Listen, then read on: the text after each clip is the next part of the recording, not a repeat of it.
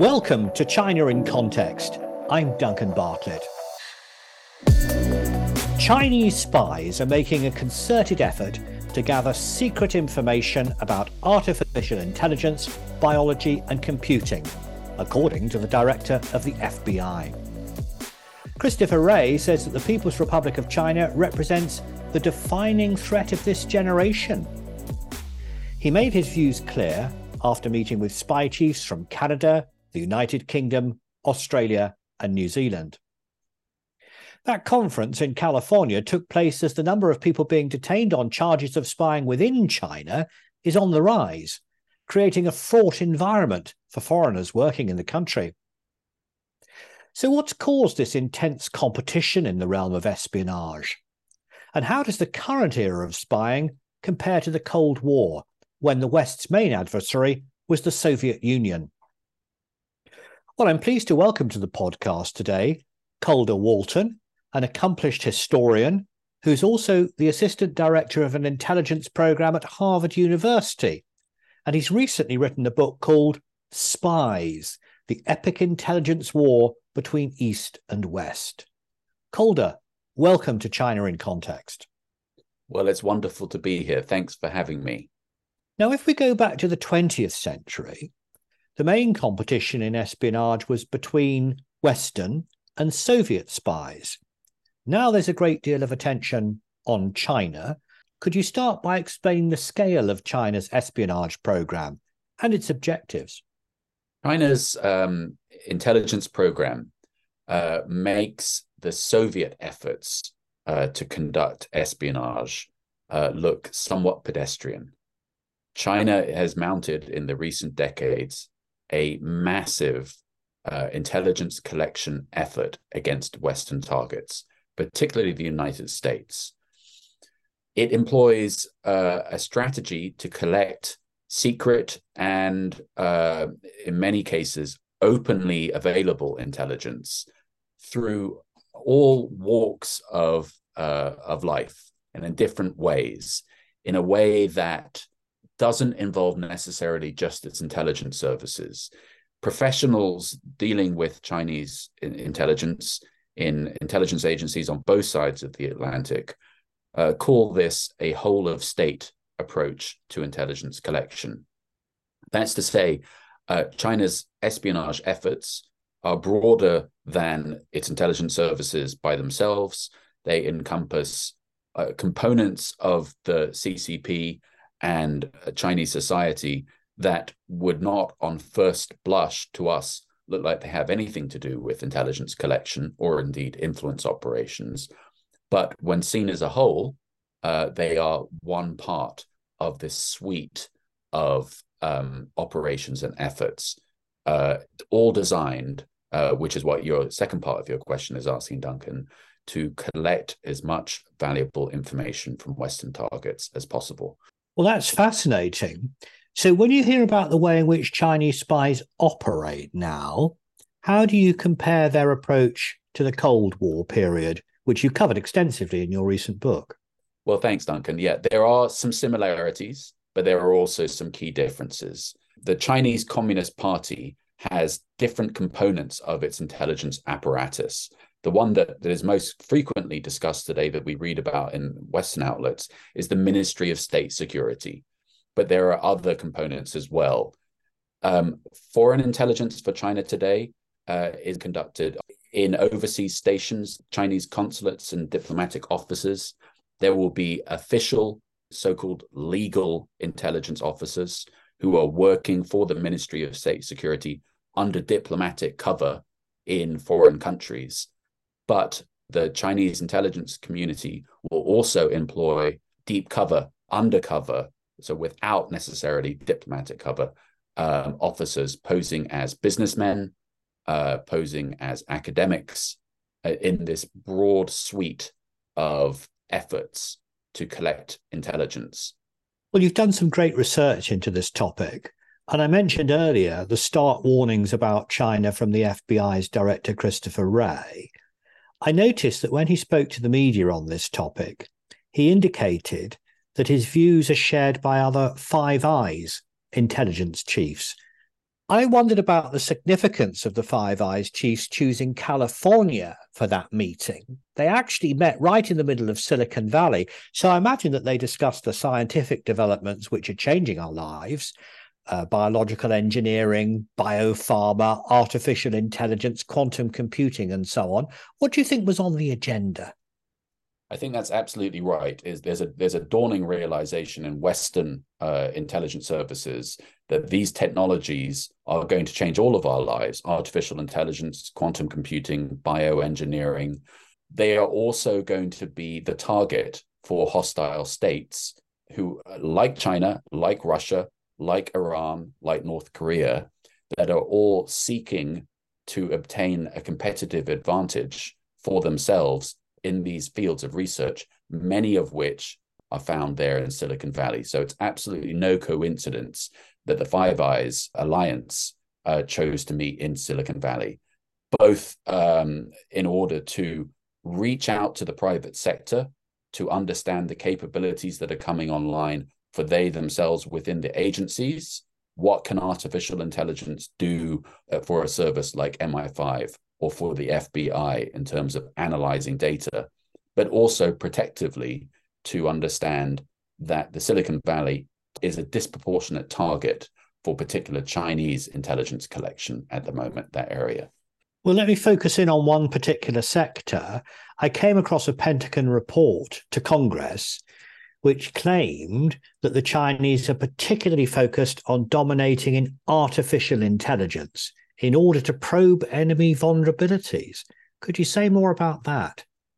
There is an arms race going on at the moment between the US and China in terms of artificial intelligence. Now, we're all seeing this in our walks of life with ChatGPT that only just came out, less than a year ago. That's changing rapidly how we do things. And intelligence agencies are no different. China's strategy is to collect data. Yes, secret, but also openly available and commercially available data. There's so much data that it's collecting that it's effectively impossible for human analysts to comprehend it. And this is where artificial intelligence is and will continue to pay dividends. Whoever can master artificial intelligence will be the master of this century. Another serious allegation is that China is seeking to undermine trust in government institutions and, in fact, in democratic processes. How might that be achieved? Well, there's the time-honored tradition of how that's achieved that goes back to the Soviet period, which is through agents of influence and so on, through disseminating disinformation within open democratic societies. The Soviets, the KGB, were the past masters of this, and it seems that Chinese intelligence services have picked up that mantle. There's a gray area between lobbying. All states conduct lobbying to promote their interests, but then there's a tipping point in that gray area into illicit subversion, where there is an influence operation in order to achieve a result in a targeted audience. Now, we've read in the news about China's activities, malign activities in this area in Canada, in the parliament there. Certainly in the US, there have been stories about Chinese influence operations getting close to policymakers in the effort to influence them. Again, in the Bay Area, in San Francisco, there have been some high-profile cases revealed recently. And then more recently also in September this year in the UK, where an alleged, emphasis on the word alleged, Chinese agent was operating in Parliament. This brings me on to the concept of the so-called chip choke. The chips in question being microchips, or to be more accurate, I suppose, advanced semiconductors. The US is moving to curb exports of certain kinds of advanced technology to China, and is also trying very hard to get its allies to follow suit. What do you make of the US approach? Well, it's a very delicate balancing act that the US is trying to make here. So in terms of hard power, this is the context. In terms of hard power, the Chinese army will surpass the US. It's just a matter of time. They will have more tanks, they'll have more planes, they'll have more aircraft carriers. One area where the US still has an advantage is in computer technology, and its high-end advanced microchips are still the best in the world. The problem is, for the West, that 90% of advanced technological computer chips are made in Taiwan. The US is, as you said, under the Biden administration, has imposed embargoes on mainland Chinese efforts to produce advanced microchips.